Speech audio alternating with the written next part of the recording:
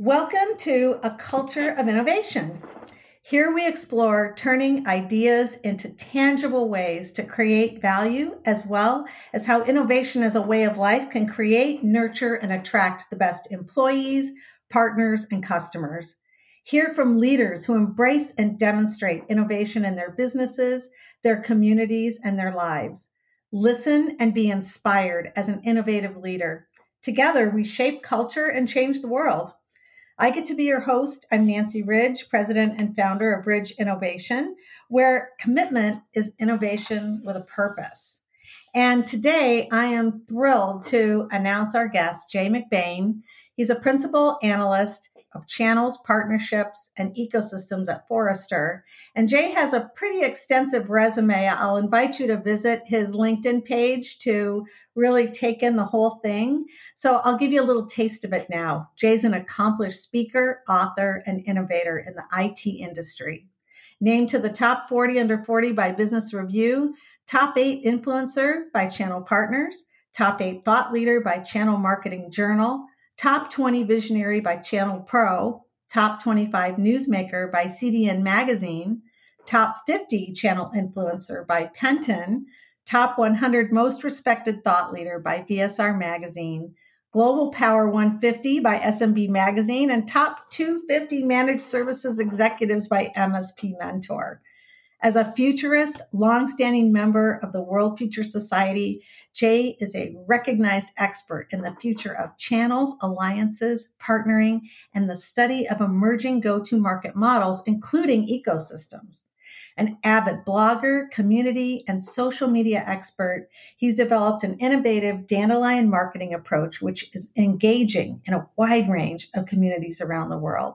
Jay's lived in many places, including Calgary, Winnipeg, Toronto, Raleigh, Albany, and Boynton Beach. He actively gives back to the community and has been on the board of the United Way, National Christina Organization, and Junior Achievement. And I also know Jay as a great husband, father, and friend. So welcome, Jay. So glad you're here today.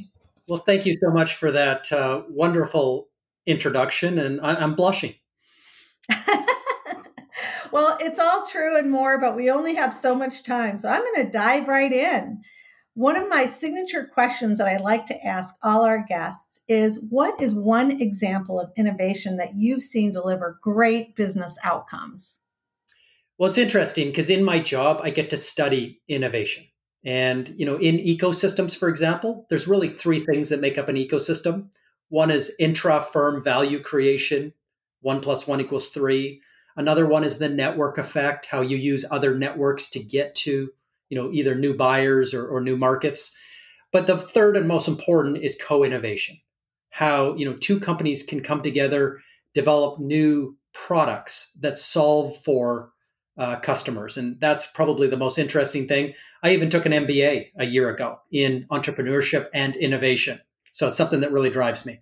I love it. You're still learning, always learning. And we're going to talk a little bit more about some of the areas where you've seen it becoming tangible just recently. But first, I did want to ask you, you have recently been speaking about trifurcating channels. And when I first heard that term and saw the example, it really struck me as an accurate depiction of how channels are innovating to meet this new world. Can you describe it for our listeners? Yeah, I can simplify it. Most companies are getting pretty smart and they're innovating around their customer. We call it customer obsession. Once you get obsessed over your customer, you get really interested in their journey, in their early journey, especially. When you first have a problem, when you first think you need something, what are the moments that lead up to making a vendor selection and transaction with someone? So a lot of companies, it's called journey mapping. They're actually looking at these moments now. And because 75% of the world goes indirectly, you bought your car from a dealer, you bought your last TV from a retailer, you bought your last jar of peanut butter from a grocer. Every moment is indirect. It's with someone else, someone representing your company. So the more they learn about these early journeys, the more they understand that the sphere of influence early on isn't owned by their direct marketing department or their direct sales department. In most cases, over 50% of the cases, it's owned by their partners. That's the first step of the trifurcation. The second after vendor selection goes to transaction, which is really important, taking the customer's money. But as more companies are changing, innovating to subscription and consumption-based models, which we'll talk about in a minute, the point after transaction is becoming even more important because now the transaction is really the first 30 days with the customer. Now you need to renew and retain that customer every 30 days forever. And the people that are help driving adoption of your product and innovating in those areas are really important. The people that are integrating your product in with other products to make it more sticky is innovation that you need to look at. And then third, those companies that are with your customer every 30 days forever that are helping you upsell and cross-sell more of your products and portfolio is really important. So this third part of the journey, this renewal retention becomes critical. And all three of these make up the innovation of how you overlay your customer experience and customer journey with partner experience and the partner journey to come out with the right solution. I love that. And I saw myself in all of those areas in one way or another, having come from what would be described as the transactional channel initially. But one thing is for sure, and I think this leads back to the whole innovative change we're experiencing, is that technology is a part of all of those areas of influence. And certainly relationships are still foundational. So these types of partners you're describing, I guess, aren't necessarily new. Yet, how do you see them collaborating to meet the demands of the end user? Because those can be new. And can you share any examples of that? Yeah, absolutely. And you could quickly take the entire ecosystem of partners and divide them into two. There are more transacting type of partners that get involved in that vendor selection and transactional phase. But you have these non-transacting partners, and they could be affiliates or alliances. They could be affinity or ambassadors or advocates. There's different models there of partners who don't take the money of the customer. Long term, you have integrators and consultants, and it could be digital agencies, it could be accountants, anyone in professional services helping a customer for the long term or a consumer for that case also becomes someone critical in your entire chain. So this ecosystem of partners now, transacting and both non-transacting, is a different way to innovate. It's a different way to think about your business model. And I'll close by saying that Accenture did a big piece of research recently, and they asked every CEO in every industry around the world what they were thinking. And 76% of them came back and said their current business model will be unrecognizable in 5 years. Unrecognizable. Unrecognizable. So the number one reason they said that, the number one reason why, was ecosystems. Mm-hmm. The world is now built around not only your company, but the ability for your company to embed with and to, and I don't mean in bed, I mean embed. It means to come together with, align with, and build out strategic partnerships and understand that no one can do it alone. Like if you're in the technology industry, the average cloud solution today has 7 layers to it and 5 different partners that are involved in that early journey. And if you were to take all the permutations, I've done the math, that's 35 million permutations. Of course, you've done the math. And it doesn't matter if you're a Microsoft or an IBM or an AWS or a Google. It doesn't matter how big you are. The fact is you don't own all the moments of where your customer is. And you've got to rely on, in some cases, millions of different kinds of partners to get you not only visible in that early journey, get you to the point of vendor selection, get you that transaction, which is the first 30 days, and then get you renewed and retained for the life of that customer. Most of that happens outside of your firewall. And now 76% of CEOs, and it doesn't matter if you make forklifts, it doesn't matter if you make cars, it doesn't matter if you make peanut butter, 76% of the CEOs are starting to envision a future where most of the action happens outside their firewall in partnerships and ecosystems. Yeah, and you've talked too about how the buyers in the technology space continue to change, and how so much, I think it was well over 45% of the spend in technology is happening outside of IT, which, that means that those spheres of influence are affecting, the entire organization. Well, absolutely. And it's actually 65% of cloud decisions happen outside. So almost two-thirds Oh, of the so dollars that's outside of IT. And the interesting thing about that is in many companies now, the head of marketing spends more money on technology than the head of IT. So, mhm. as a company looking to sell, and it doesn't matter what you sell, you could be selling security, you could be selling infrastructure. It doesn't matter what you sell, even if it's not a marketing product, you are part of that 7 layer cake or that 7 layer stack to solve for that customer's outcome. So, Right. in that world, the front person, one of those 5 people heavily influencing that buyer, is likely one of the 108,000 digital agencies. And you would have never thought of a digital agency before as being a tech partner. But guess what? 78% of them are now leading with tech services. So, this is the explosion of new types of partners. And based on the buyer and based on the demographics and the psychology and the millennials that are flooding in that will become the majority of buyers in about 4 years. All of these elements mean that you have to turn your complete go to market and route to market uh, strategy upside down. And that's innovation in the business model itself. Absolutely. And as I'm listening to you, I'm also thinking about how ecosystems are so critical and important in this particular scenario as well. I mean, really, that is the enabler. I've been poring over your 2020 version of the channel software tech stack. For reference, for our listeners, there's 159 companies driving 2.1 billion in revenue in the channel software tech stack alone. And in this article, you described how ecosystems are evolving as the new frontier of digital transformation. And as I have looked at, the companies that are listed, it's just fascinating to see the very wide range of organizations and the many facets of business that they're addressing. Perhaps you could share with us maybe one or two examples of companies that you find particularly innovating or even strategies out of that report. Yeah, absolutely. So, the channel tech stack for 39 years has been based around really the transactional type of partner, the dealer network, the agents, the resellers, the retailers, the franchisees, kind of that element of your partnership strategy. And the big change for 2020 is this addition of ecosystems.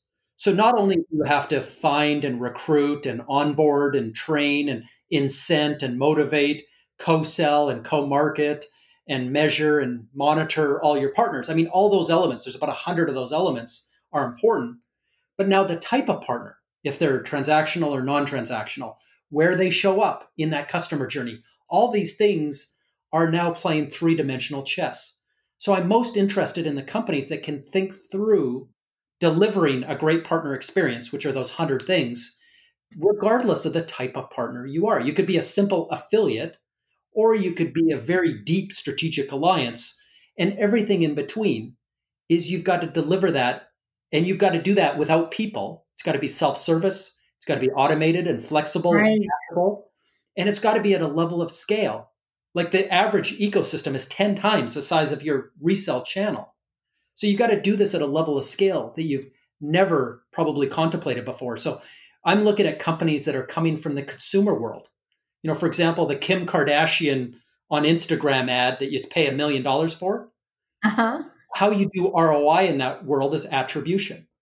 Well, guess what? In the consumer world, now moving into the B2B world, how do you figure out those early influencers and how they get you to vendor selection for a new client? Well, you do attribution. So those companies like Impact and Partnerize are raising 75 and 50 million each to go build out this B2C software to be B2B because it's now becoming critical in an ecosystem. Mm-hmm. Second, I'll Mm-hmm. have a company like Crossbeam, who knows that the problem in the best of channel situations are with people who are uncomfortable about sharing data. Right. That's a big deal. That Accenture survey you mentioned, that was one of the larger barriers the CEO saw to entering ecosystems is security and governance and compliance. Yeah, and we've known that for decades. Like, partners hate to upload their customer list because there's always this fear that the vendor will one day decide to go direct and go and steal the list. Right. So, they've come up with a very simple, elegant solution, which is this idea of an escrow service. Not unlike legal escrow, when you buy a house and you put money in a protected account with your lawyer, they've done it with data. So I can upload my, Salesforce or Dynamics CRM list of customers. So can the vendors. And this software will make it double blind and allow just the points of connection and enable the collaboration where if we're calling on the same buyer at the same part of the cycle, or if there's some areas of the market by buyer, geography, industry, by sector or segment or size or product, I mean, if there's some connection points that 1+1 can equal 3, or there could be some co-innovation, this software will pick those needles out of a haystack, introduce those people, and give them a platform that they can start engaging without the threat that somebody's going to steal your spreadsheet and go take all your business direct.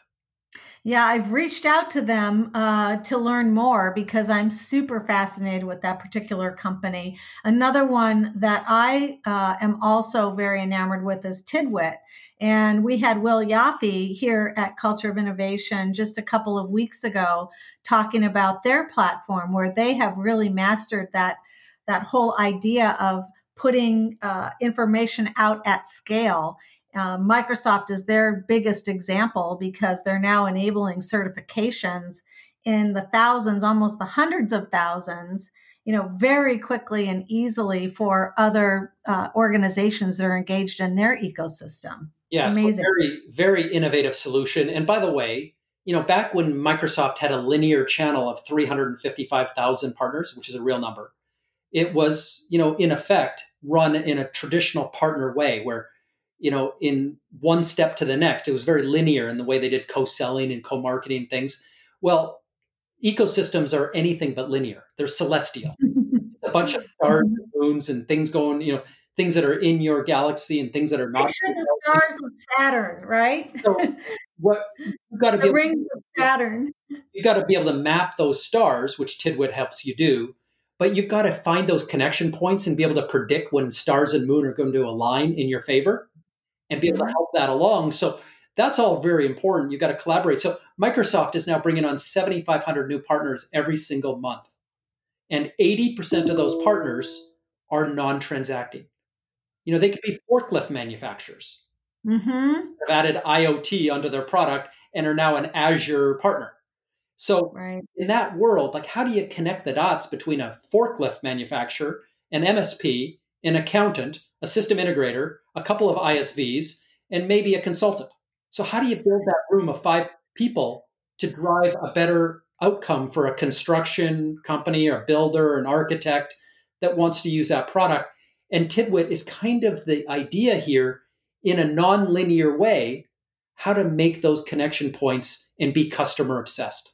Yeah, creating that platform and helping people find each other. I think that's really the whole idea of collaborating for mutual aid for a unified purpose, which is to serve that end user and meet the market demand, is really driving this innovation. Yeah, and there's 35 million permutations at the customer side based on what kind of buyer, what kind of industry or sub-industry they're in, what geography they're in, sector, segment, what product lines, what types of partners. So all of those, if you multiply it all together, is such a big number that it's impossible for a human to go and connect the dots. So you need a system of AI and automation and predictive and prescriptive kind of machine learning Right. that connect the Yeah. dots. So if I'm calling Very mid-sized healthcare and clinics in upstate New York, it can connect me to the other people, non-competitive to me, but who can help me 1+1 = 3 deliver in front of my client as well as other clients. I love that example. So if we come back to the channel as I know it, which has been up till now in many cases a transactional channel, but now it is definitely changing. And some of the service providers that we work with in this channel have really been disrupted by COVID in terms of how they do business. In particular, in their marketing, their MDF programs. How do you see the transformations we've been discussing affecting that? Will we ever go back to those old models of roadshow, lunch and learns, and huge sponsored master agent events and big trade shows? And if not, what do you see replacing them? Yeah, I just wrote a report a couple of weeks ago on this very subject. And, at Forrester, we talk to 690,000, people every year in terms of asking these very questions. And the future of work as we know it has been, in our case, forever altered. We think that, in the future, 70 to 80% of people will return to normal, but that leaves 20 to 30% of people. You're starting to see companies now that they don't want their people back till July of next year. Right, like Salesforce and Google. Google. You're seeing several companies that have shut down their headquarters and are canceling leases. So we're reimagining a remote topology, which is a new future of work. So that's kind of one element of that piece. But if you look at future buyers, if you look at future ways to communicate, I mean, we've seen the rush of UCaaS like Zoom and other tools.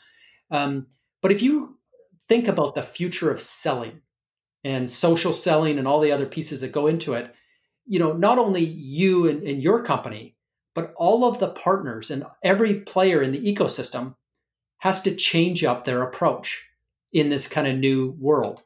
And you've got to kind of help with co-selling and co-marketing, marketing to, through, and with partners at a much larger and more robust scale than you've done in the past.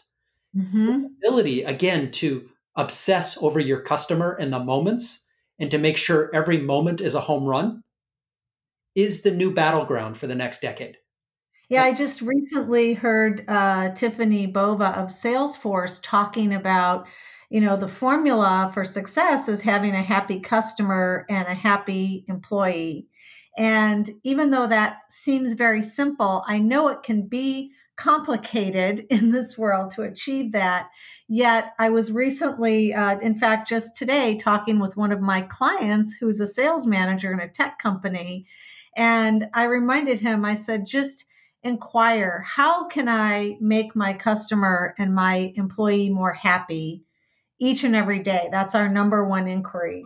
And for the employees, I think for, folks that are working within these organizations, the work from home environment has provided a lot of freedoms, but at the same time, automation is going to put a new scope and a new lens on what they're doing. And so we're all going to have to engage in this technology a little bit more, as we go forward. I see that being just another trend in the work from home sector is your boss maybe can't see you anymore in a physical way, but they are seeing you much more clearly through technology. Yeah. And by the way, to wrap up that entire survey, the number one opportunity for the channel and for anyone in technology coming into phase 2 or phase 3 of COVID is absolutely automation. So we went through a human failure in COVID, and companies are looking to, look at their workflows, look at their processes, look at their business logic, and build humans less as gates and more as parallel to an Mm, automated system that can work even in the middle of a pandemic. I So love that. it's exactly where innovation is, and it's the number one investment area for the next 6 months. Well, I think you answered all of my questions, including, how we're seeing innovation changing our culture going forward. So, Jay, again, I thank you for your generosity in coming and chatting with me today and sharing these really meaningful insights with our listeners. We are going to continue to watch your spaces to see what you're continuing to see on the horizon. So thanks again. Well, thank you for having me. Bye.